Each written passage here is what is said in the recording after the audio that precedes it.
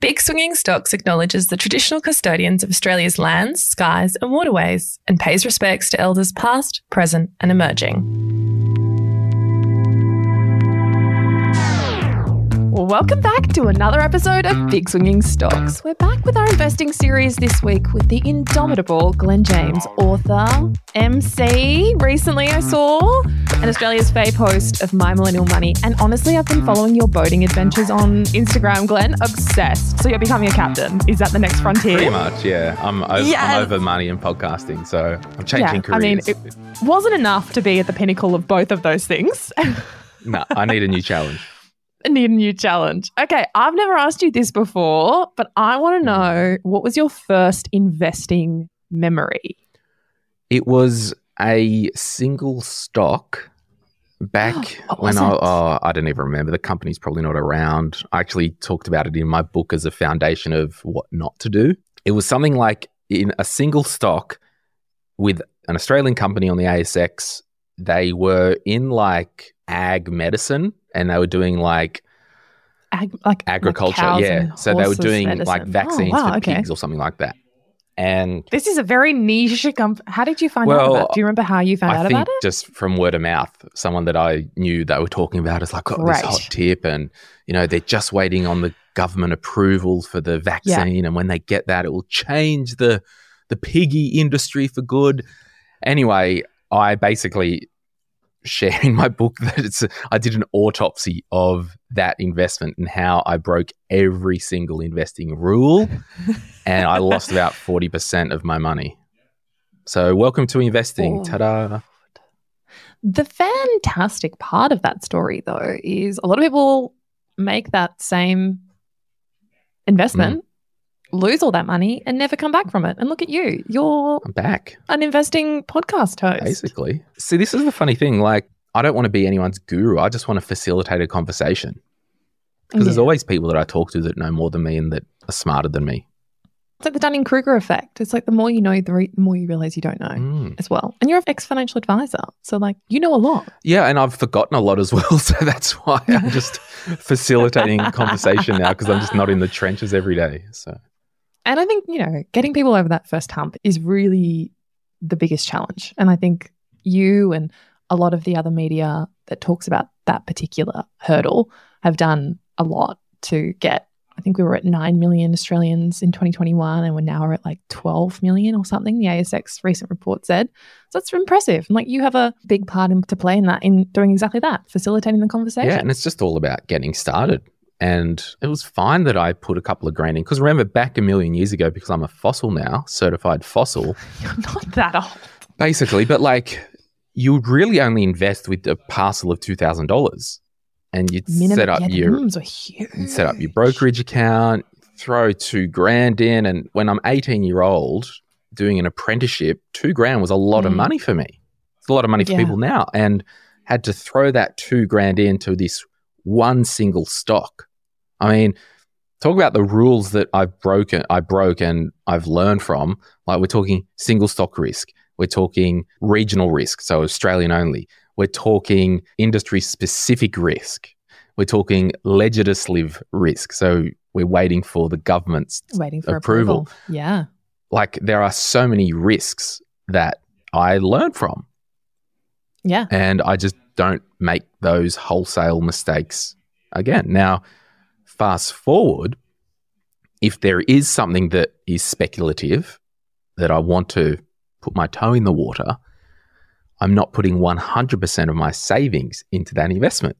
We're going to put a small portion. Yeah, the risks are the same, but the quantum for you is now completely different. Like, and it's not 100% anymore. It's that's like right. Less than 1%. Probably. Well, and that's, back then I had $2,000 saved. I put 100% of my savings or 100% of my invested portfolio in single stock, Australia-based, all this stuff. And there was even like you drill down when you look at those small micro caps, like you look at key person risk of the board of directors, the risks just go on. And then you go fast forward to liquidity risk. Like it's okay to take risks. Absolutely. You've got to take risks, whether it's your life, your career, absolutely, your money, your relationships, all that stuff. But I think it's tempering those risks. So If they don't come off, you don't get completely flushed. So you learned a lot from that, but I want to talk about like where you're at now. So, and you talked about this in your book, but for anyone who hasn't picked it up, what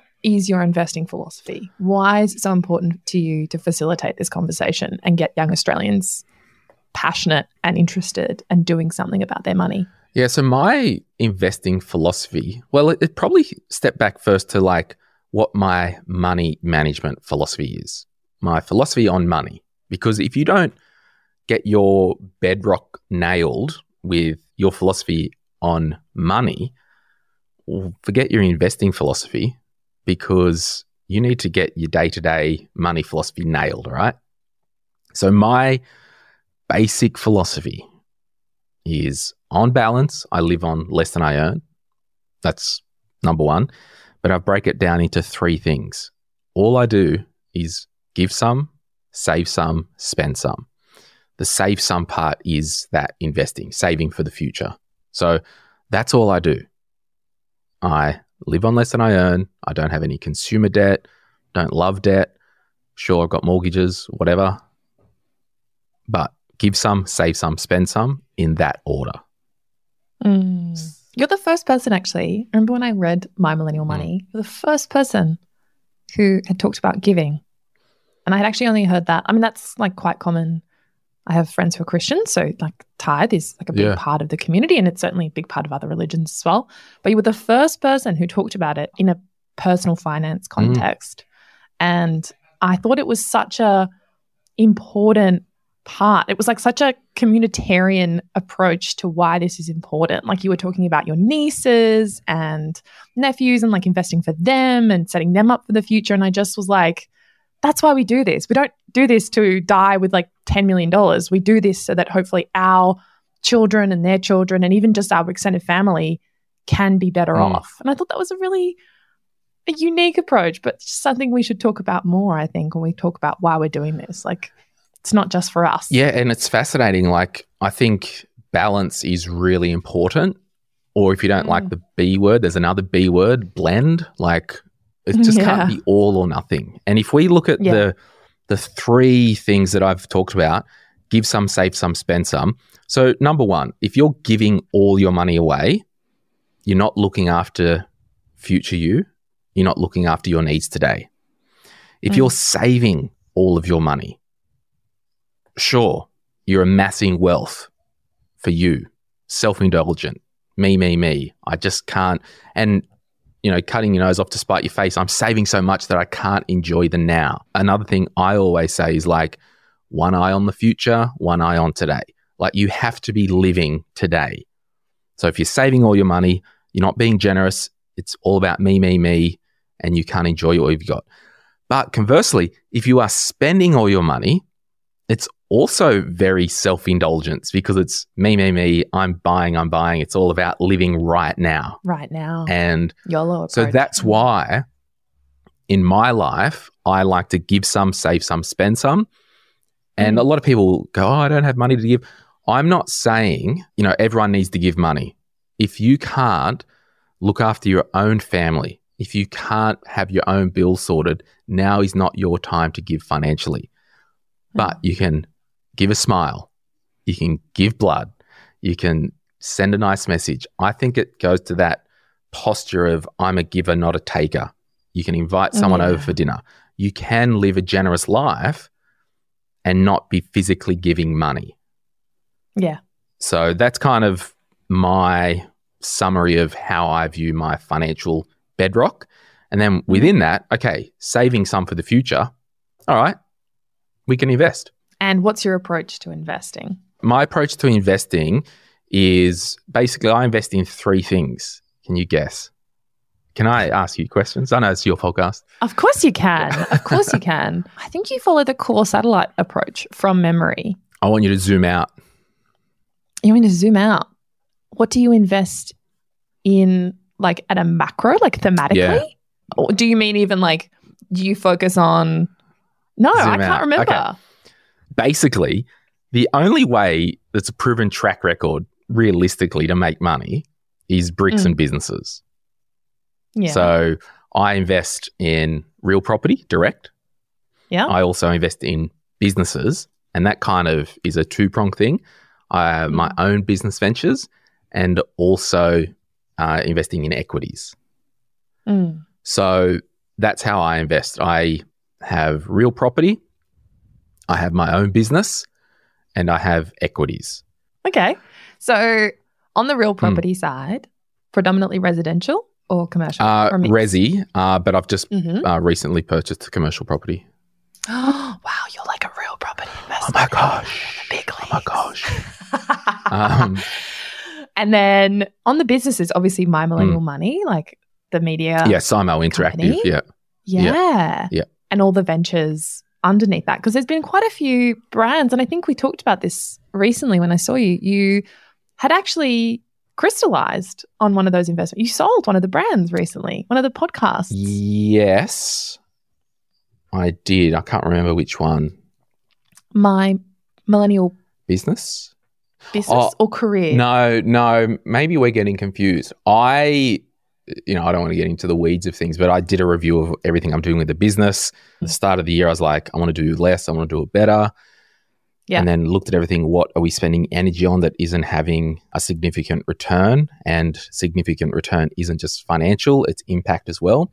And the business podcast and the health podcast wasn't having the return metrics that I needed, be it impact or financial return. So I actually gave those podcasts away. Oh, living the theory, Glen. Yeah, well, and really, and those hosts, they're rebranding those shows so they get the feed with all the listeners hanging off, and they'll be launching them as their own brand. So they've got a platform to launch off. Oh, amazing. Yeah. Because, interestingly enough, the My Millennial Career podcast and the My Millennial Money Professional podcast, for example, those podcasts in terms of impact, they don't heaps financially return much.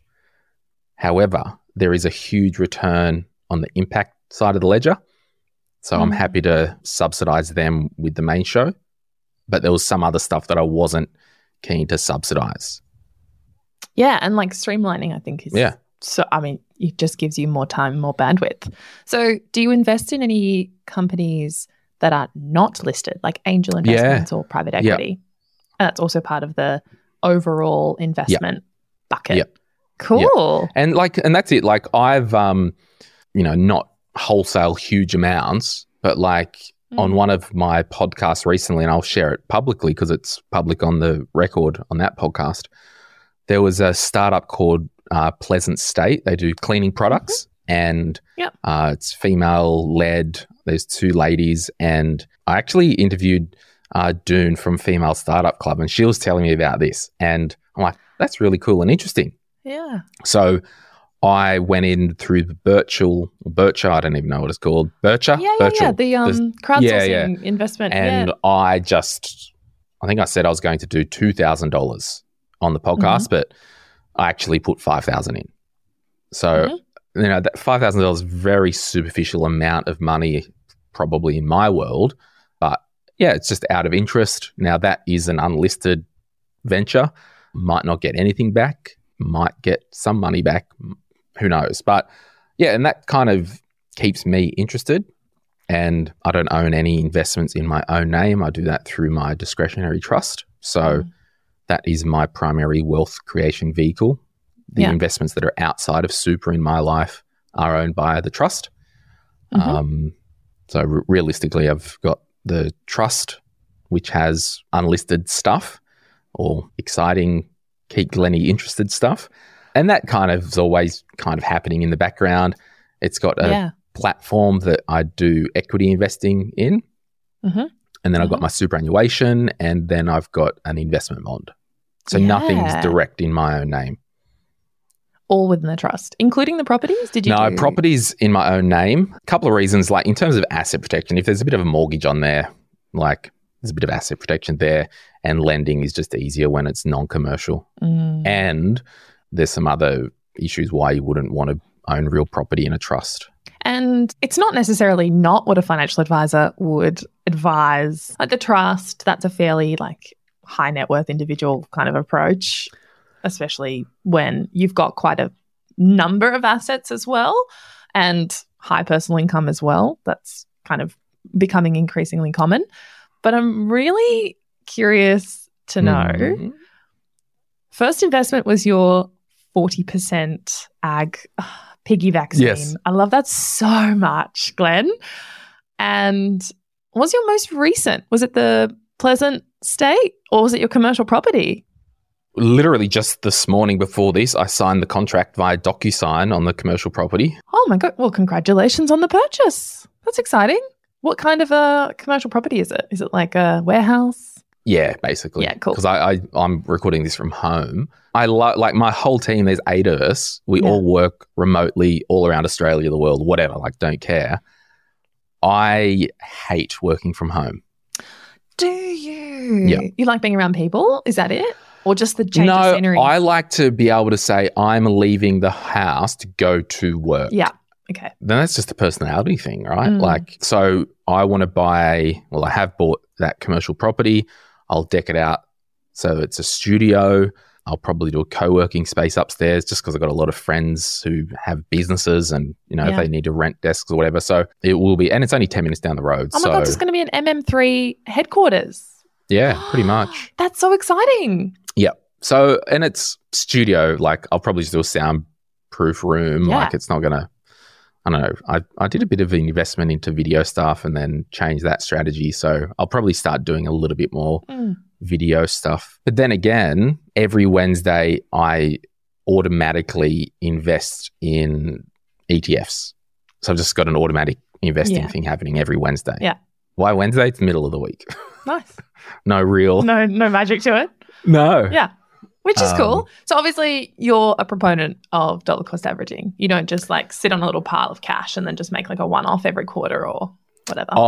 It varies. I mean, from a financial advisor background, I would only ever really use the DCA terms if people rocked up to the practice, had new money. And for those who don't know, new money is money that isn't in the market. And it was just more of a psychological tool to get people invested where we know the data says throw it in and get on with your life. Yeah. But just kind of the way I do it is I get paid like through my trust, for example. So the trust owns the royalties for the books and audio books and all that, right? So if I ever sold my business, no one's buying the royalties for my book. Like the trust owns it. And we can get into ways that I've structured that if you want, if it's interesting for you. But so the trust has some ad hoc income each month that comes in.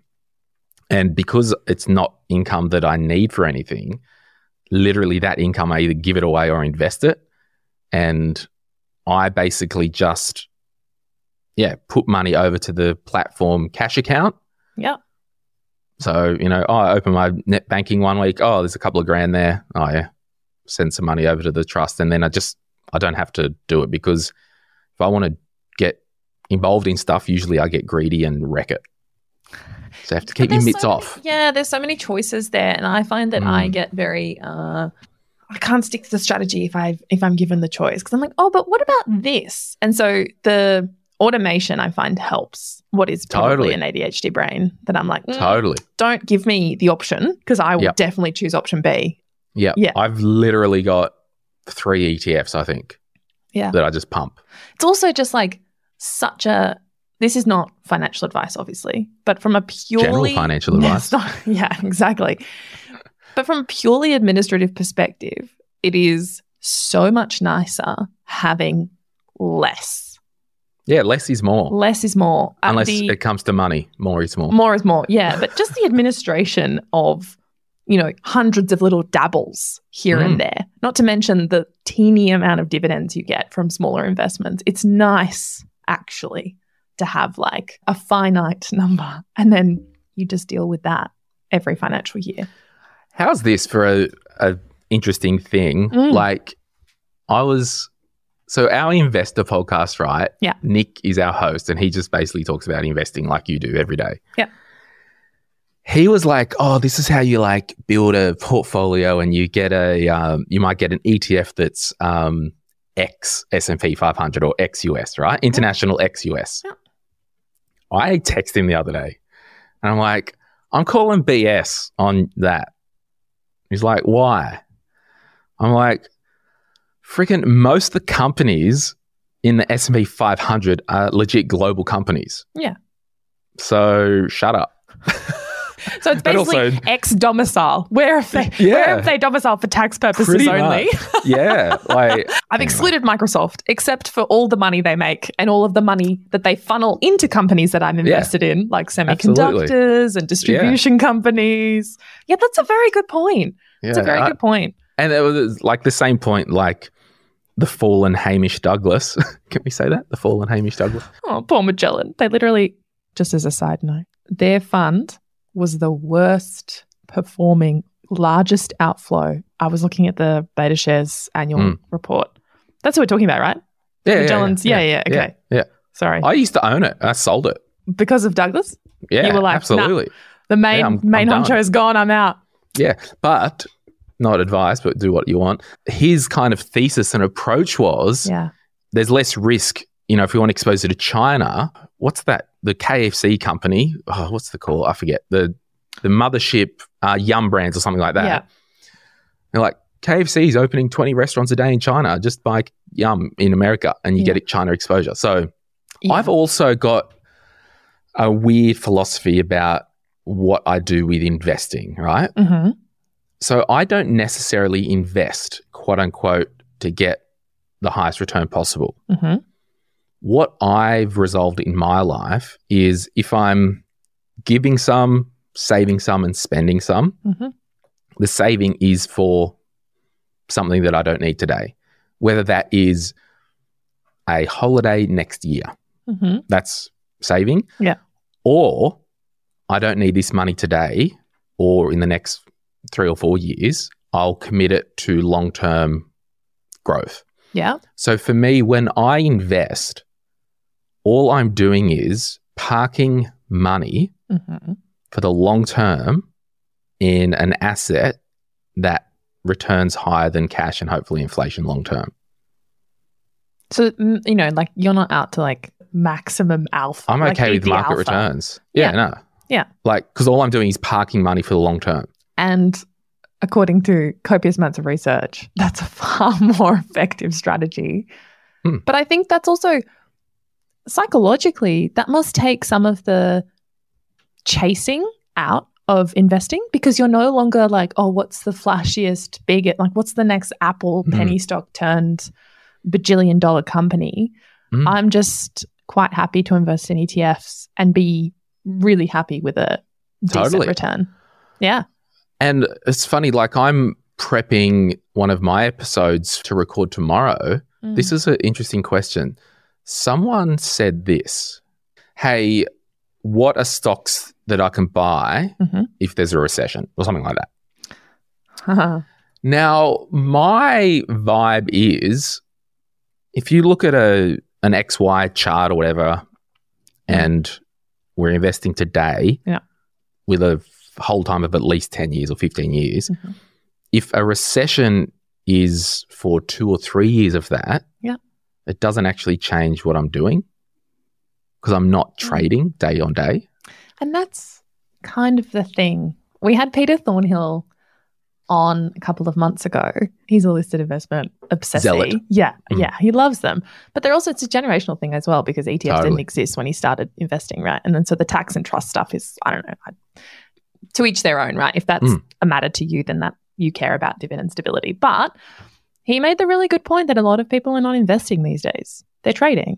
Yeah. Like people are quite happy to buy and sell stuff, but that is not, in his view, contained in the definition of investing. And I think your approach is because you're really just targeting a decent return long term. And I think the recession part as well is there's a concentration risk with single stocks that people are perhaps too hyper aware of in an ETF context because you're like VAS contains 200 of the top companies, then, 50 mid caps, 50 small caps or whatever it is. And on the whole, you've got a huge mix there. Yes, there's slight concentration of financials and banks and blah, blah, blah, blah, blah. But you're probably going to be okay. You might see a dip, but on the whole, you're probably going to make a loss if you're constantly moving your money around, not to mention all the tax you're going to pay. And the whole purpose of buying the index, if there is a period of 2 years that is a recession and confidence has fallen out of the floor and all that stuff, you will be buying some of those other traditional growth assets when they are on sale. So if you're a net buyer or whatever, just keep buying. Just keep buying. Yeah. Which is, again, why I think getting rid of those small decisions you make when you're investing is so powerful, because otherwise you're constantly making these, but what about now? The market is volatile, or tech is correcting, or commodities are correcting, or the currency rate's really high. All of that kind of falls away because there's always going to be something. There's always going to be some sort of noise happening. Yeah. And I think, what you went to before was like, do I just kind of do a weekly thing? Because my life is one big regret. We need to dig into that in a separate episode called Therapy Investing. There's so many times growing up or in my 20s and 30s where there was an opportunity and it's like I had no money to capitalize. So I still always keep pretty cash heavy for opportunities. So I'll invest weekly an amount. Just there we go. And it might only be $1,000 a week, right? Just on the side. And then I've got my little pot of money that kind of could be growing, or I could get a royalty check. Fund. Or it's the regrets fund. So if there's any opportunities Pleasant State, I like the idea of that. I like cleaning products, What a cool story. Want to support? Yeah.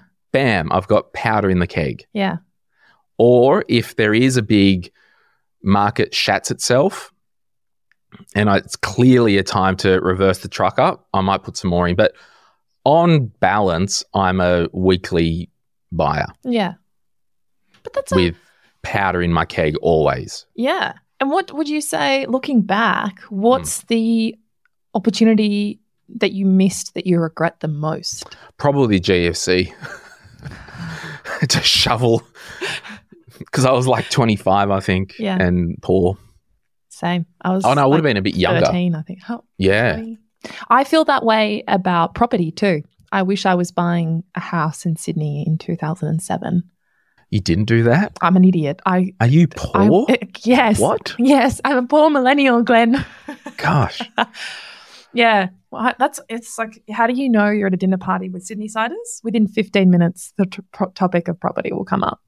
It's like vegans at a dinner party. It's like you know immediately they're from Sydney because there's a bitterness that comes with the topic. But yeah, it's crazy. I want to chat a little bit about, speaking of opportunities, you're quite, from memory, you were quite an early adopter of crypto though. You invested quite early. Yeah, I made some money. Yeah. What's the thoughts and feelings on it now? Oh, I don't know. I haven't really thought about it. I think before the last big tank, I sold all my crypto. Did you? Oh, wow. Yeah. Benefit of some sort of hindsight. Foresight. Well, it's just, so I think in 2017 or something. Yeah. When the first kind of big thing, I was dicking around and, made a heap of money and sold it all. Nice. I'm old enough now to know stuff ain't that good for a long time. So you got to get while the getting's good. Don't get greedy and get out. Yeah. But there's so much wisdom in that and in knowing, right? That everyone else is going to be greedy.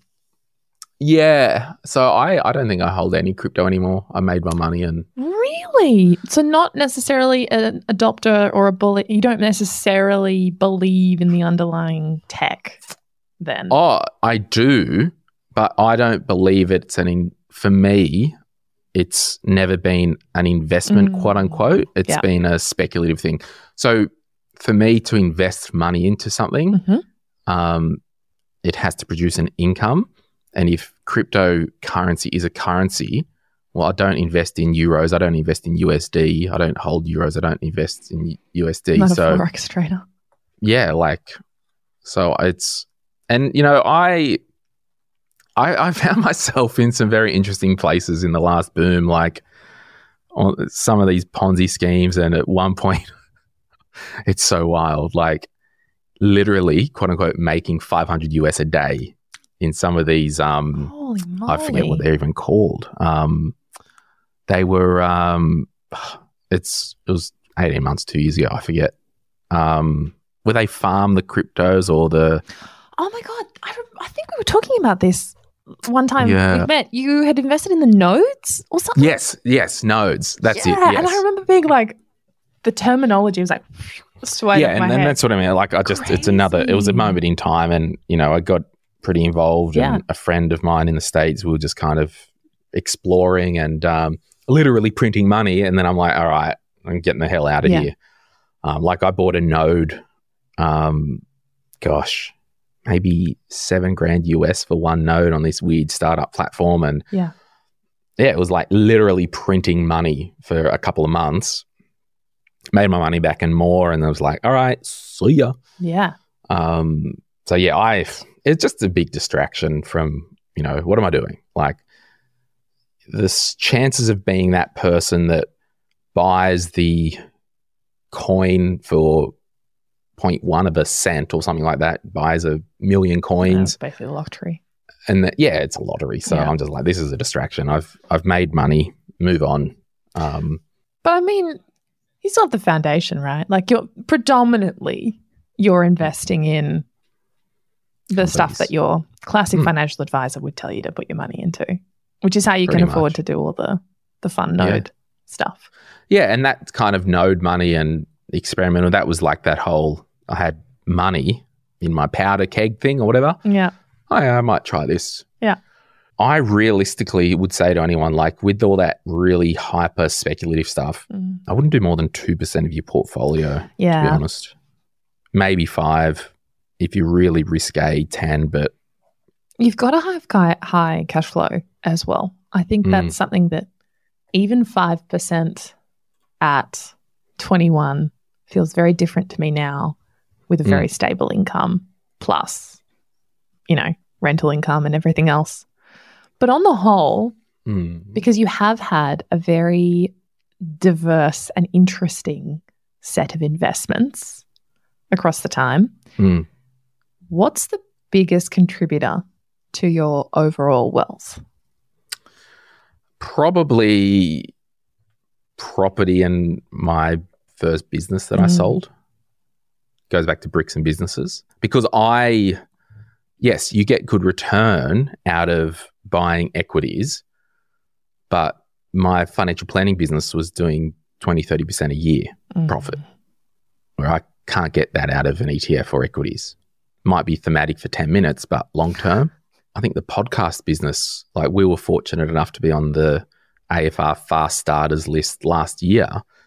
I mean, far out, it was like probably 40 or 50% profit. Yeah. Like crazy amount. So you can't actually. An unquantifiable impact on both as well.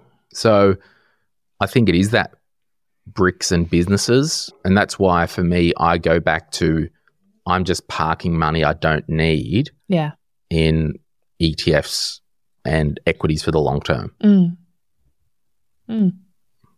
I think we don't talk about that enough generally, but the business return, we had another guest recently, and his most significant investment is angel investments in businesses he's consulted for, and like an exchange for services kind of gratuity type arrangement.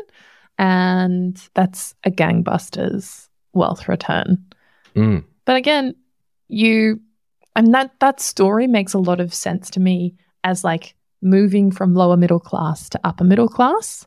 But I do find like the Instagram, quit your job, become an entrepreneur. It's like you're living paycheck to paycheck. There is literally nothing for you to fall back on. It's very different if you're like cushy, you have a middle class family, you can move back into their home. That's a very different story than you are, belts and braces trying to make it in this world. But then it also speaks to your own personal risk profile. True.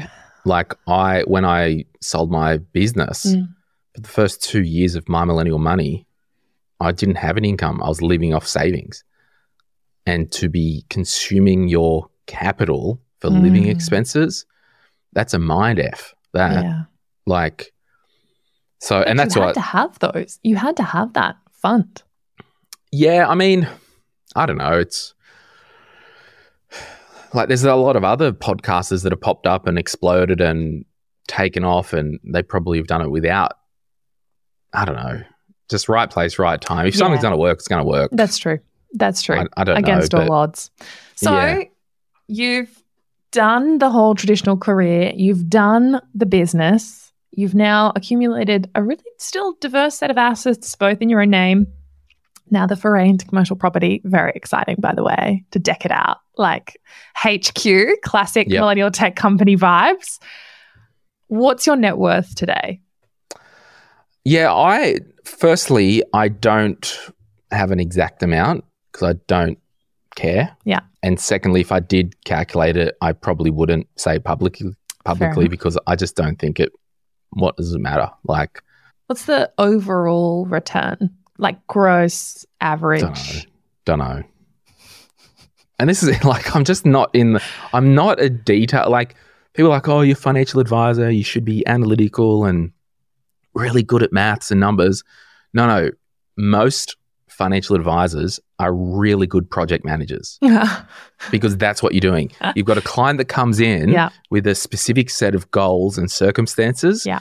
And we need to manage that project. And I get smarter people to help me in the background to manage that project. So for me, I'm not heaps in the weeds. Like I earn good money. Money's not a problem.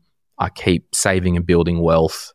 Yeah. And I don't ever want it to be a mine's bigger than yours thing or like, because I just don't care. Like, what does it matter? At the end of the day, what's real in life? You're doing this for different reasons. I think some people chase the dollar simply because that's the goal. But like your foremost aim with wealth and money generally is giving. Yeah, and I've just recently updated my Instagram, like my personal Instagram tagline. Captain Glen, yeah. No, I removed Cappy. It's Cappy, thanks. It's like, you make a living by what you earn. Yeah. And you make a life by what you give. Oh. And I categorically know you'll never be worse off for being generous. Yeah. And if I see a need, whether it is a young family that might need a car or something like that, I can just act on that need. And there's such a freedom in that as well, in being like a good citizen. Yeah, I know someone who's going through a really crazy health struggle at the moment that could be terminal. They're not working. I've seen a need and I've got their mobile number. I checked the other day and they've got Pay ID. Yeah. I'll be flicking them some money just as hey, this could help. And that's funny because with giving and generosity, like don't fall into the trap where you have to give to a deductible gift recipient to get a refund on tax. Like just be generous. And and this is it, like build generosity into your financial life. If you're at the stage where you've met all your needs and you can feed your family, your bills are up to date, you're on track, can you give $5 a month? And also, can you give your time? Especially if you're in those early parts of your career where you're trying to show up, you're trying to get promoted, you're trying to get to that stage where you can afford to buy a house in Sydney. A lot of the time, the people in your life just want your time. Totally. That's totally what my mum wants, what my grandmother wants, She doesn't need a really flashy brunch. I mean, I do that for her because I think it's nice. But a lot of the time, they're just really happy for you to just come over on Sunday afternoon and spend time with them. That's like the dream. I had a friend in hospital recently and he was there for like 2 or 3 weeks, right? And we've got a group message and there's like 7 or 8 of us. Yeah. And for so long, I was the only one that could go and visit Maddie. So every time I'd be there, I'd like send a selfie like, you assholes, I'm the only one of you who actually cares and visits him. Aww. So maybe you might be strapped for cash, but if you do have the time, you can give your time away just to be with someone. Or lord it over your friends. Lord it over your friends because they're scumbags, basically. So you have all these regrets. That's a whole topic for another episode, I think. But if you were starting again at 0, 20 years old, fresh Glen, fresh head of hair, what would you do, my friend? Give your best elder millennial advice. Yeah, I would teach and subscribe to my Sound Financial House. Actually, here's one I prepared earlier. It's you've probably seen it in the book. I've reprinted it because I want to make some slight tweaks to it. Yeah. But like 4 foundations in your life. Number 1, you're cashed up and you're debt free. No consumer debt ever. Emergency fund. Yep. Number 2, you got a spending plan or budget in place. Done. Number 3, income insurance. Make sure if you can't work due to accident or illness, the money doesn't stop. Because everything you do in your budget and your life is based on money walking through the door. 4th foundation is your wills and estate planning, which is a once-off cost, not sexy, not boring, but it will help. It's cheaper than people think it is, just FYI. Yeah, under $500, easy. Especially if you're just like single. You can literally, there's like a bunch of online will. Yeah, just go get a will. Yeah. I know, to be honest, I think power of attorney is probably more important than a will if you're younger. But a health one. Yeah, well, I've got a friend at the moment who's on life support. Like, with Glen, none of these documents. Sorry. Yeah, it's savage, like horrendous. The situation, and young and healthy, and the flu and all that. So it's just these baseline 4 foundations. Yeah, and then build on top of that. But I think if you're listening to this and you're at uni, you're working part-time, you feel like you don't have any money, seriously, if you finish uni with no consumer debt, forget about HEX, that's fine for now. With no consumer debt and only $1 in the bank account, you're killing it. Just get through, because the best investment you will ever make is in your career. And we didn't talk about this, you will get more money out of your career than putting $50, $100 a week into an investment account. And you're right, we didn't talk about this today. Kate Howard mentioned this actually. She's like, one of the least talked about and most profitable investments young people have is their earning potential and how much risk you can take on the back of the 40 or so years you have to get a job, and predominantly to hopefully continue earning more money. 100%. Yeah. Actually, given you are an ex-financial advisor, I'm going to flip it. We always ask this question to people, like, what would you do if you went back in time? But a lot of our listeners are not in their 20s. So if someone was in their, let's say, late 40s, 50s, felt like their finances were a bit out of control, would you give them the same advice? Yep. Yeah. Because do the same thing. And this is why, like, the whole My Millennial Money thing, it all came about for me based on me being a financial advisor, people coming to me at all ages wanting financial advice, and me saying, you don't need financial advice, you need a budget, you need to spend less than you earn, you need to get your money in control. And when I was a financial advisor, I created the Glen James spending plan, which is now online, it's free. And I'd said to them, I can help you. You don't need financial advice. You need a budget and a spending system. You can pay me $3,000 and we'll sit down for a couple of sessions over the next 3 months. Yeah. Or you can pay $70, $80 online for my course. Both will get you happening, but you don't need financial advice. You need to control your income and expenses. The best way to get a pay rise is to have a really good spending plan. So based on, I was sick of telling people at all ages, 65, no, you don't need financial advice. You need a budget. You need to spend less than you earn. See, the common thing about humanity is we're all the same. We all have bad habits. And the problem is the habits that you've got in your 20s that are bad with spending or exercise, food, choose your thing. If you don't actively look at that habit and make some tweaks, you will wake up when you're 40, 50s and in your 60s and those things are still with you. Yeah. That's such a good point. So the advice is the same, folks. Pick up Glen's book and you can see the foundation, do some of the exercises. I found it, I really liked it. Some of them can be, budgeting books can be a bit patronizing, but it was very practical. It's a great beginner's guide to your whole money and investing journey. And we are an investing podcast here over here at Big Swinging Stocks, but chapter 5 and 6 will really help. Yeah. But we also recognize that you need to do chapters 1 to 4 first. You can't invest with a credit card debt. We shouldn't be. But Glen, thank you so much for coming on the pod. It's always a pleasure chatting with you. And likewise. All the best with the new HQ. You'll have to invite us round. Rob and I love a tech moment.